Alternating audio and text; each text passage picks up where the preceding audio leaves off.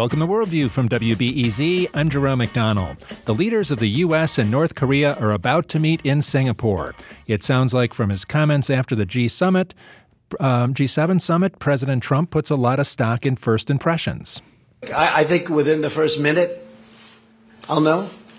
Just my touch, my feel. That's what I do. How long will it take to figure out whether or not they're serious? I said maybe in the first minute. You know, the way they say that you know if you're going to like somebody in the first 5 seconds. You ever hear that one? Well, I think that very quickly I'll know whether or not something good is going to happen. I also think I'll know whether or not it will happen fast. May not, but I think I'll know pretty quickly whether or not, in my opinion, something positive will happen. With me is Bruce Cummings, professor of history at the University of Chicago. He's the author of The Korean War, a history amongst other books. Nice to talk with you again, Bruce.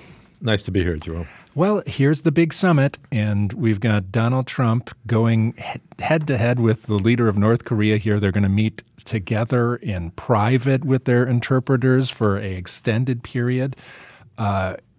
Jeffrey Goldberg had a piece in The Atlantic today called the president perhaps the most glandular president in American history, that he really is kind of doing this off the cuff and with his gut instincts there, as the quote indicates.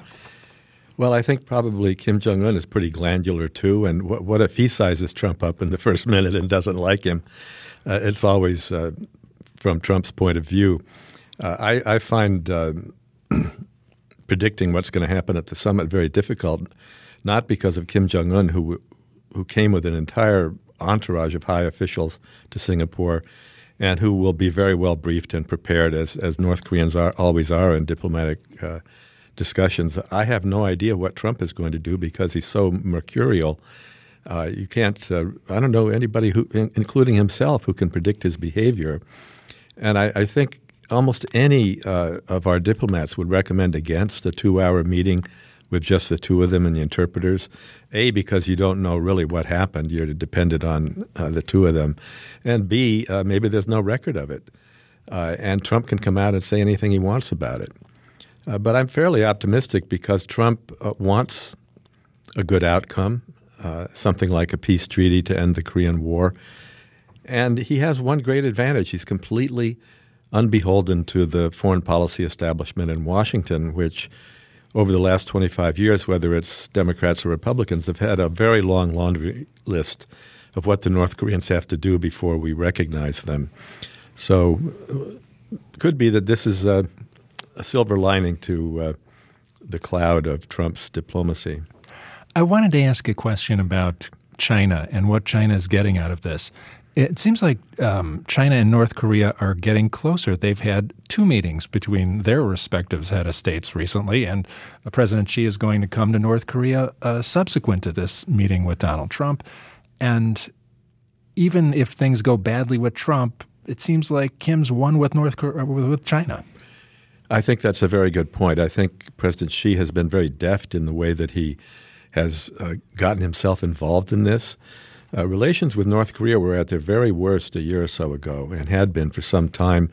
The Chinese would send high officials to Pyongyang, please don't test another missile, and then the guy would go home and they'd test a missile 3 days later. That happened several times. North Korea was just standing up and saying no to China. And now, as you said, they've met twice. The Chinese provided an Air China 747 for Kim to go to Singapore. And it's a complete contrast with Japan, where Prime Minister Abe has been clamoring to become involved. He showed up on Friday at the White House almost unexpected. And he's met with Trump several times trying to be his good buddy, but he's on the outside looking in. What if you're trying to end the Korean War, and that's the initial goal of the Trump administration? China's a signatory to that deal. If China signs off on ending the Korean War with you, then it is going to expect some kind of subsequent loosening of behavior. They can expect anything they want. Well, I think this is something that could have happened at any point in the last 60 years or so. There was supposed to be a negotiation on a peace treaty at the Geneva Conference in 1954, and it never happened. I think this is one of the easier things to do. But it carries a particular catch that the U.S. might not like, and that is you really can't make a peace treaty with a country that you have no diplomatic relations with. So it probably presupposes that we would recognize North Korea for the first time in 70 years. Their anniversary is in September, 70th year of the founding of the regime. I think China will be very happy to assist the United States and North Korea and South Korea in bringing an end to the Korean War. I think they'll feel that they benefit from it. And guess what? It leaves a more questionable rationale for why the U.S. should continue to be involved in Korea with 28,000 troops and so on. What would a partial removal of troops mean to the various parties? Well, this is one of the most vexed questions about this summit and the negotiations. Kim Jong-un's father, Kim Jong-il, told the South Korean leader at their first summit that he would not object to the continued stationing of American troops even after unification. And the reason for that is that Korea is surrounded by Russia, China, and Japan, and they always worry about the old metaphor was a shrimp among whales. I mean, you don't really want to call either Korea a shrimp. They're certainly not. But the fact is the U.S. is across the Pacific. It's not a near neighbor. And if the Koreans can get the U.S. to stay, then the U.S. can balance off these great powers around Korea. That hasn't – I mean, it was in the media back in 2000, but people have forgotten it. So you have the paradox that Trump may want to withdraw troops from Korea, but Kim Jong-un doesn't want him to do it. And when it comes to aid, and North Korea is going to expect aid for any concessions, it seems, and the Trump administration thinks that it should be China and South Korea that give the aid. President Trump does not seem to want to give aid to North Korea. Yeah, he said the people in their neighborhood should give the aid to North Korea. But when you look at the costs of the full panoply of things that we use to contain and deter North Korea, not just our troops in South Korea, 50,000 in Japan, the 3rd Marine Division in Okinawa, basically dedicated to a Korean War if it were to happen again. We spend tens of billions of dollars a year for that commitment. And for the U.S. to provide $1 billion or $2 billion of aid to North Korea in return for getting rid of their nukes and really lessening the tension on the peninsula would be chump change. And I frankly think that Trump is just bargaining when he says things like that. He'd like to get South Korea and China to ante up more help for North Korea. But I imagine if we do get a denuclearization deal, there'll be quite a bit of American aid in return. I'm talking with Bruce Cummings, professor of history at the University of Chicago, about the summit meeting between Donald Trump and Kim Jong-un. We're going to be talking about reconstruction in Puerto Rico in just a few minutes. Stay with us. I wanted to say something about the U.S. in the Pacific here.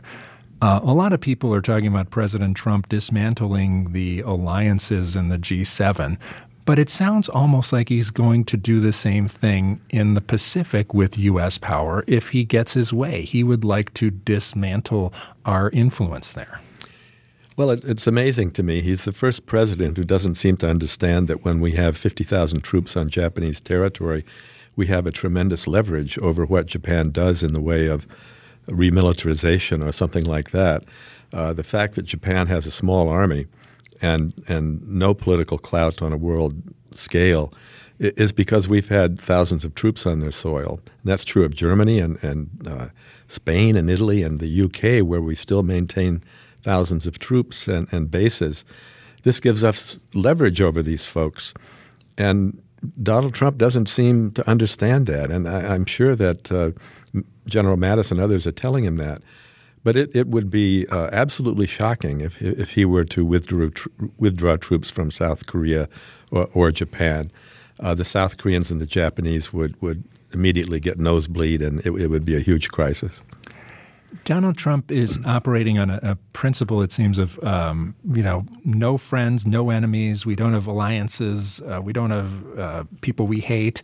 In this piece that Jeffrey Goldberg did in The Atlantic today, he got a quote from a Trump official who said, Sometimes we have to explain to the president that countries that have worked with us together in the past expect a level of loyalty from us, but he doesn't believe that this should factor into the equation. I think Trump treats our allied leaders the way he did other businessmen in making real estate deals. He will slap you in the face on Tuesday and then give you a big bear hug on Wednesday and wonder why you're confused.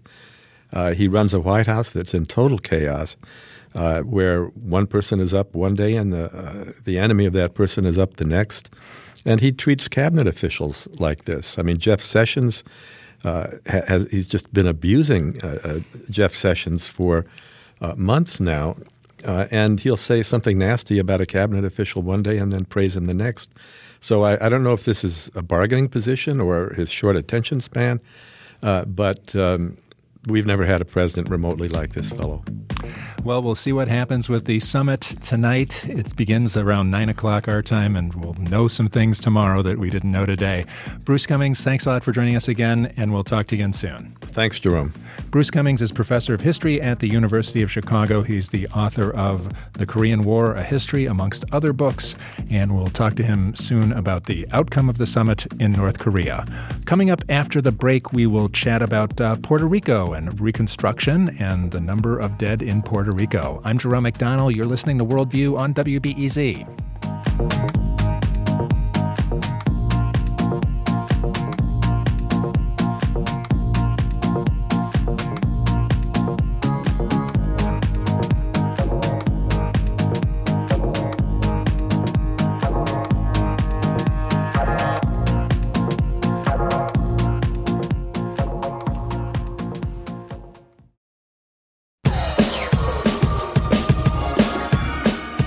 This is Worldview on WBEZ. I'm Jerome McDonnell. We're going to start a series of conversations on Monday about Puerto Rico, and today we'll start with Richard Santiago. He's an artist in residence at the Puerto Rican Cultural Center. He's co-chair of the Arts and Culture Committee with the Puerto Rican Agenda, and he was displaced as a result of Hurricane Maria. He was on the faculty at the School of Art and Design in San Juan, and I talked with him in the fall when he was first displaced, and it's good to see you again, Richard. It's really good to be here, Jerome. I really thank you for the opportunity to keep this conversation on the table, because for us it's very necessary. I think everyone noticed the other week when the Harvard study came out and it estimated that maybe 4,645 people died in Puerto Rico, and that was their midpoint estimate. Nobody probably believed in the 64 number anyway. Right. You've been working on a project really about deaths in Puerto Rico. Tell us what's been going on. Well, there's many things that's been going on. Let's start with the project, with the numbers that the Harvard study did. Like you said, it was a midpoint study that actually the government stopped giving information to them around December 31st. So this estimate is from that study until December 31st. That just lets you know right there that the estimate will most probably or most definitely be moving up a lot more. Now, even just that number up to that point, it's pretty much the biggest catastrophe for any U.S. citizen, part of the United States. You combine Katrina catastrophe, you combine the September 11 catastrophe, all those deaths, and they don't amount to the kind of deaths that they just reported. Now, the government would rather go into a lawsuit against CNN and Center for Investigative Journalism not to reveal the amount of deaths, the real amount of deaths that they knew. They would rather go into the lawsuit and prevent Harvard from any more information for that study instead of just releasing. So that just lets you know that there's a lot of ineptness. There's a lot of wicked things going around.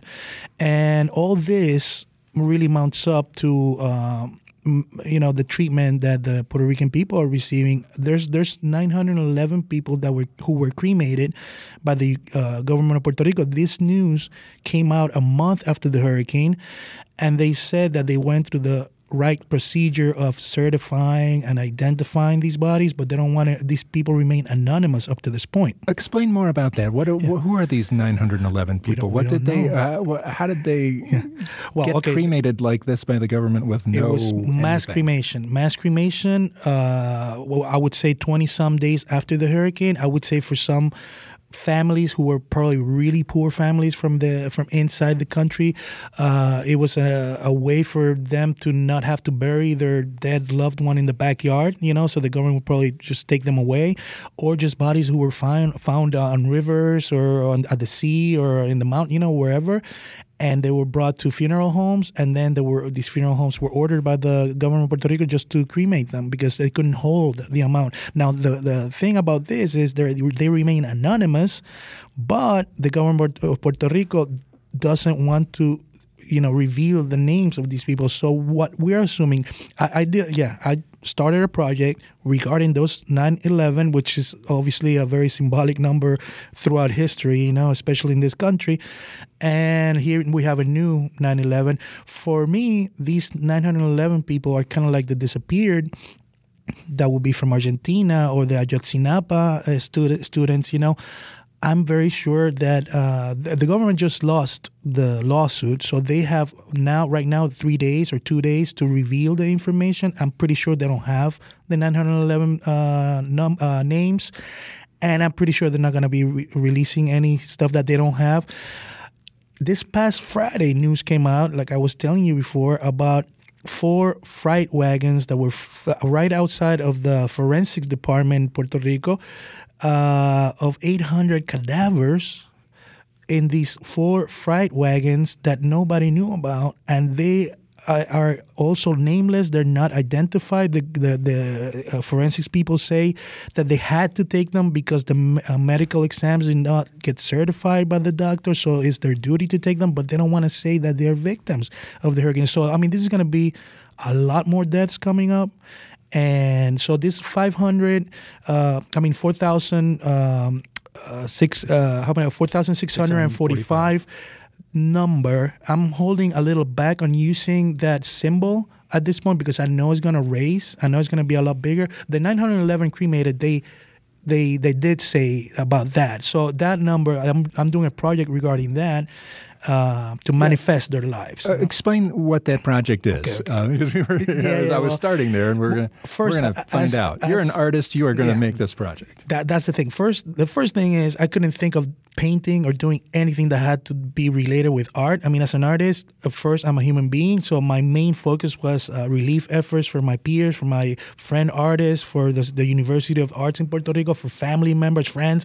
That was the main thing. But here in Chicago, when I was displaced here, I was offered an opportunity to have a show in May, and I couldn't even think of even putting a drop of paint on a canvas, And then this news came out of these cremated bodies, and it really bothered me. I was very angry. I was very touched. I was very sad, and I decided that then I was going to do a conceptual installation regarding these anonymous people, kind of like a last-ditch effort, to bring heal this wound, and what I'm doing is I'm working on monotypes, which is a form of graphic art, which is the difference between that type of art and other graphic arts is that it's not mass production. It's only one piece, one specific, peculiar one piece, which is very close to the idea of a fingerprint, which is also a type of monotype.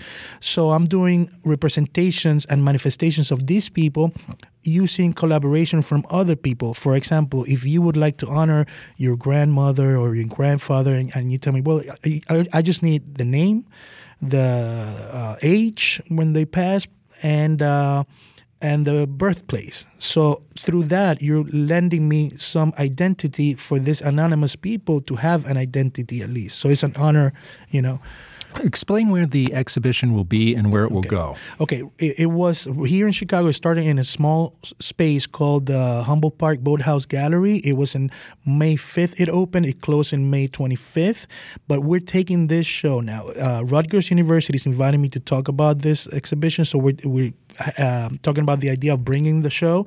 The installation, we're going to take it to Ohio, and we're going to take it to Florida. And then we're going to finish in Puerto Rico.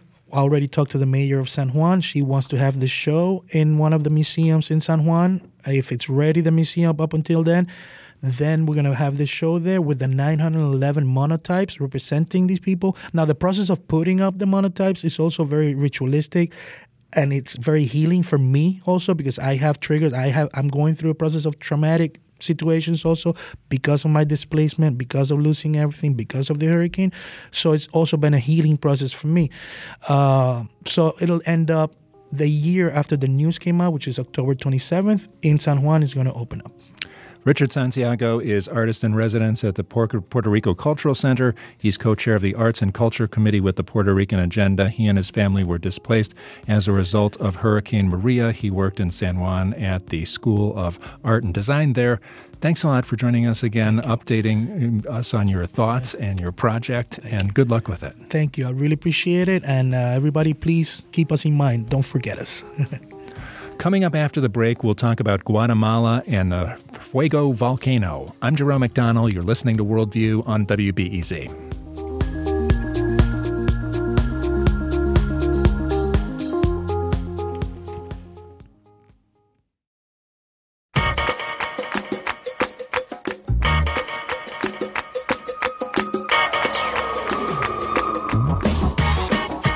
This is Worldview on WBEZ. I'm Jerome McDonnell.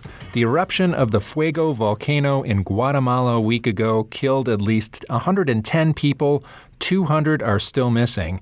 There are thousands of displaced people and lots of questions about the performance of the authorities.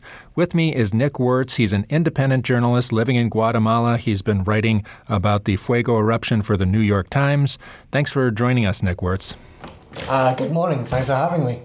I wanted to ask about the things I've been reading about the authorities, and there's been a lot of questions that people should have been warned earlier, and a lot of kvetching about that. How does that sound from your perspective, from somebody who's there all the time? I guess for a bit of background, I've actually lived somewhere around 20 miles away from the volcano for the last decade. You go to sleep and you hear it. It's kind of background noise, so this is pretty much a once every 25-year eruption. Last eruption with this kind of death toll was something like 1902. So a lot of the criticism has essentially been why didn't the people get out sooner, and comparing a Gulf resort to under-resourced people who live on the volcano. And I think it's a difficult criticism and connection to make because the golf course has protocols, and the families wouldn't necessarily have decided to get out as soon as possible purely because they've lived underneath that volcano for all their lives. On the other hand, I think that there's certainly criticism to make on what was essentially a poor response. The protocols are essentially all over the place. There has been issues and there's been changes made to CONRED, which is the National Disaster Agency, since the previous natural disaster, which was probably the El Cambrai mudslide in 2015. And it does seem as if the responses are pretty much all over the place. And probably the biggest criticism is that the intra-ministerial communication is essentially zero. They do technical committees and working committees, but essentially these different ministries are fiefdoms, which fits into kind of some sort of the medieval Guatemalan political hierarchy. And I think probably the biggest criticism and probably the biggest area of where things could change is definitely amongst that ability for different teams and different ministers to be able to work together better. You know, another thing I've been reading is a criticism of the camps where some of the displaced people have moved to. There's, I understand, about 4,000 in these shelters.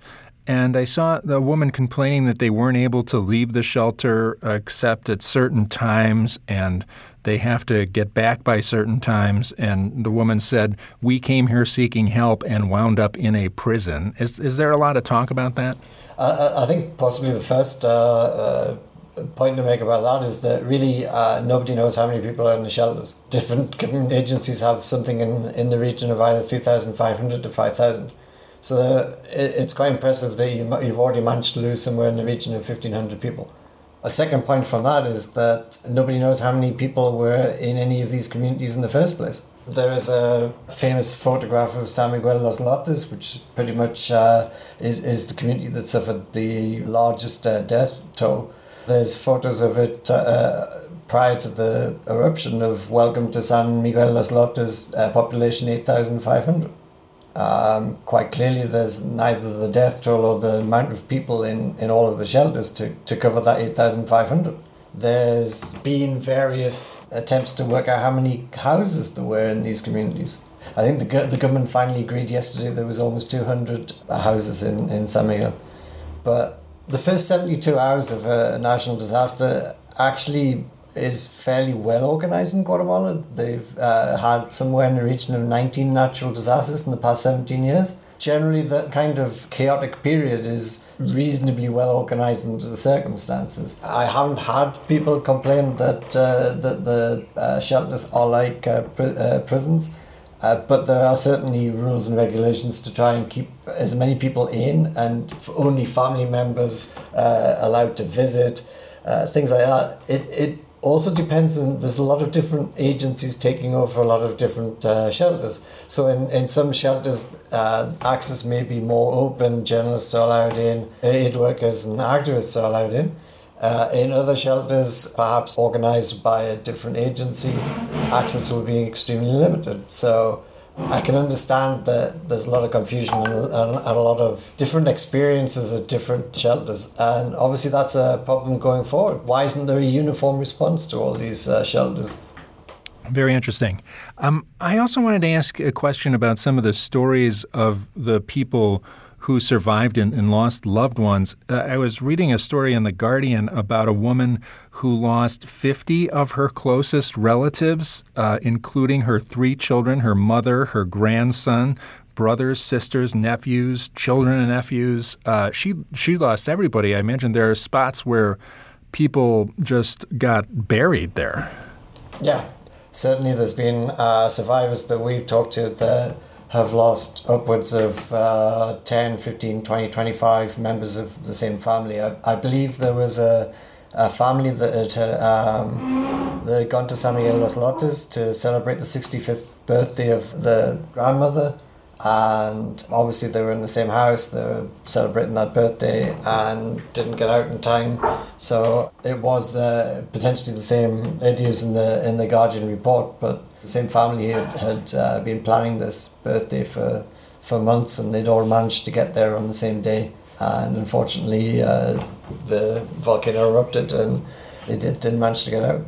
And unfortunately, in a pyroclastic flow, which is emitting gases, which the firefighters that we talked to said it's essentially the first experience they've ever had of dealing with the pyroclastic flow and the gases that it releases.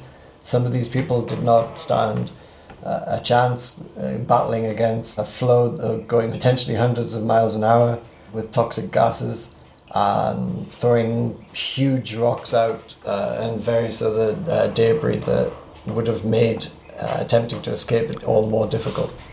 I wanted to ask also about how people did in community here. It seems like every time there's a natural disaster, the ability for human beings to get up and organize themselves and put together a sense of continuity and hope is something to behold. Have you seen that there in Guatemala? Absolutely. There's been somewhere in the region of 19 major natural disasters in the last 17 years in Guatemala. It's kind of a difficult place to live in. You're quite aware of the risk of a natural disaster, given that we're in the ring of fire. There's somewhere between over 35, 33 volcanoes. We're in the middle of 3 tectonic plates, so there's generally something happening on a daily basis.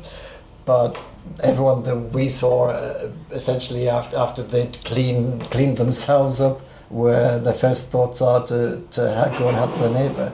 My wife, who's a teacher, her school was closed for the week, so she volunteered or helped organise supplies coming out of Antigua. So I think we're about 12 miles away from San Juan Alatenango, and you just pitch in, you just jump in, you share what you have, you give what you're capable of doing, and you get on with it. It's incredible to see community leaders rise up from this. It's impressive to see that spirit of community and spirit of solidarity.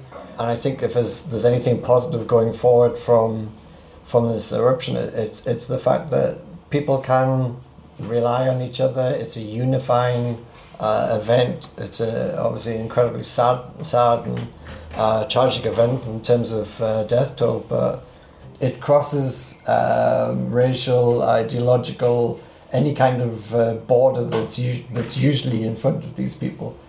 Socioeconomic groups as well. It's literally everyone pitches in what they can and works together, and it's fascinating to see, and it's fantastic to see.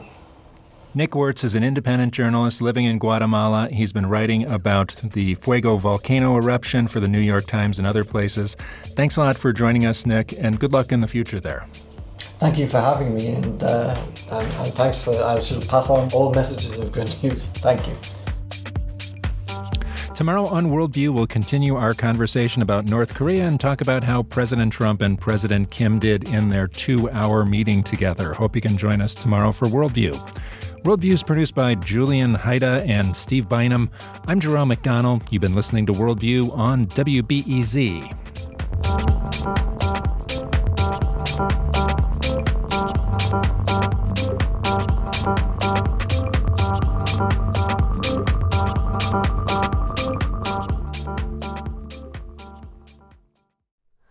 Hi, it's Terry Gross, the host of Fresh Air. We bring you in-depth, long-form interviews with actors, directors, musicians, authors, journalists, and more. Listen to our Peabody Award-winning Fresh Air podcast from WHYY and NPR.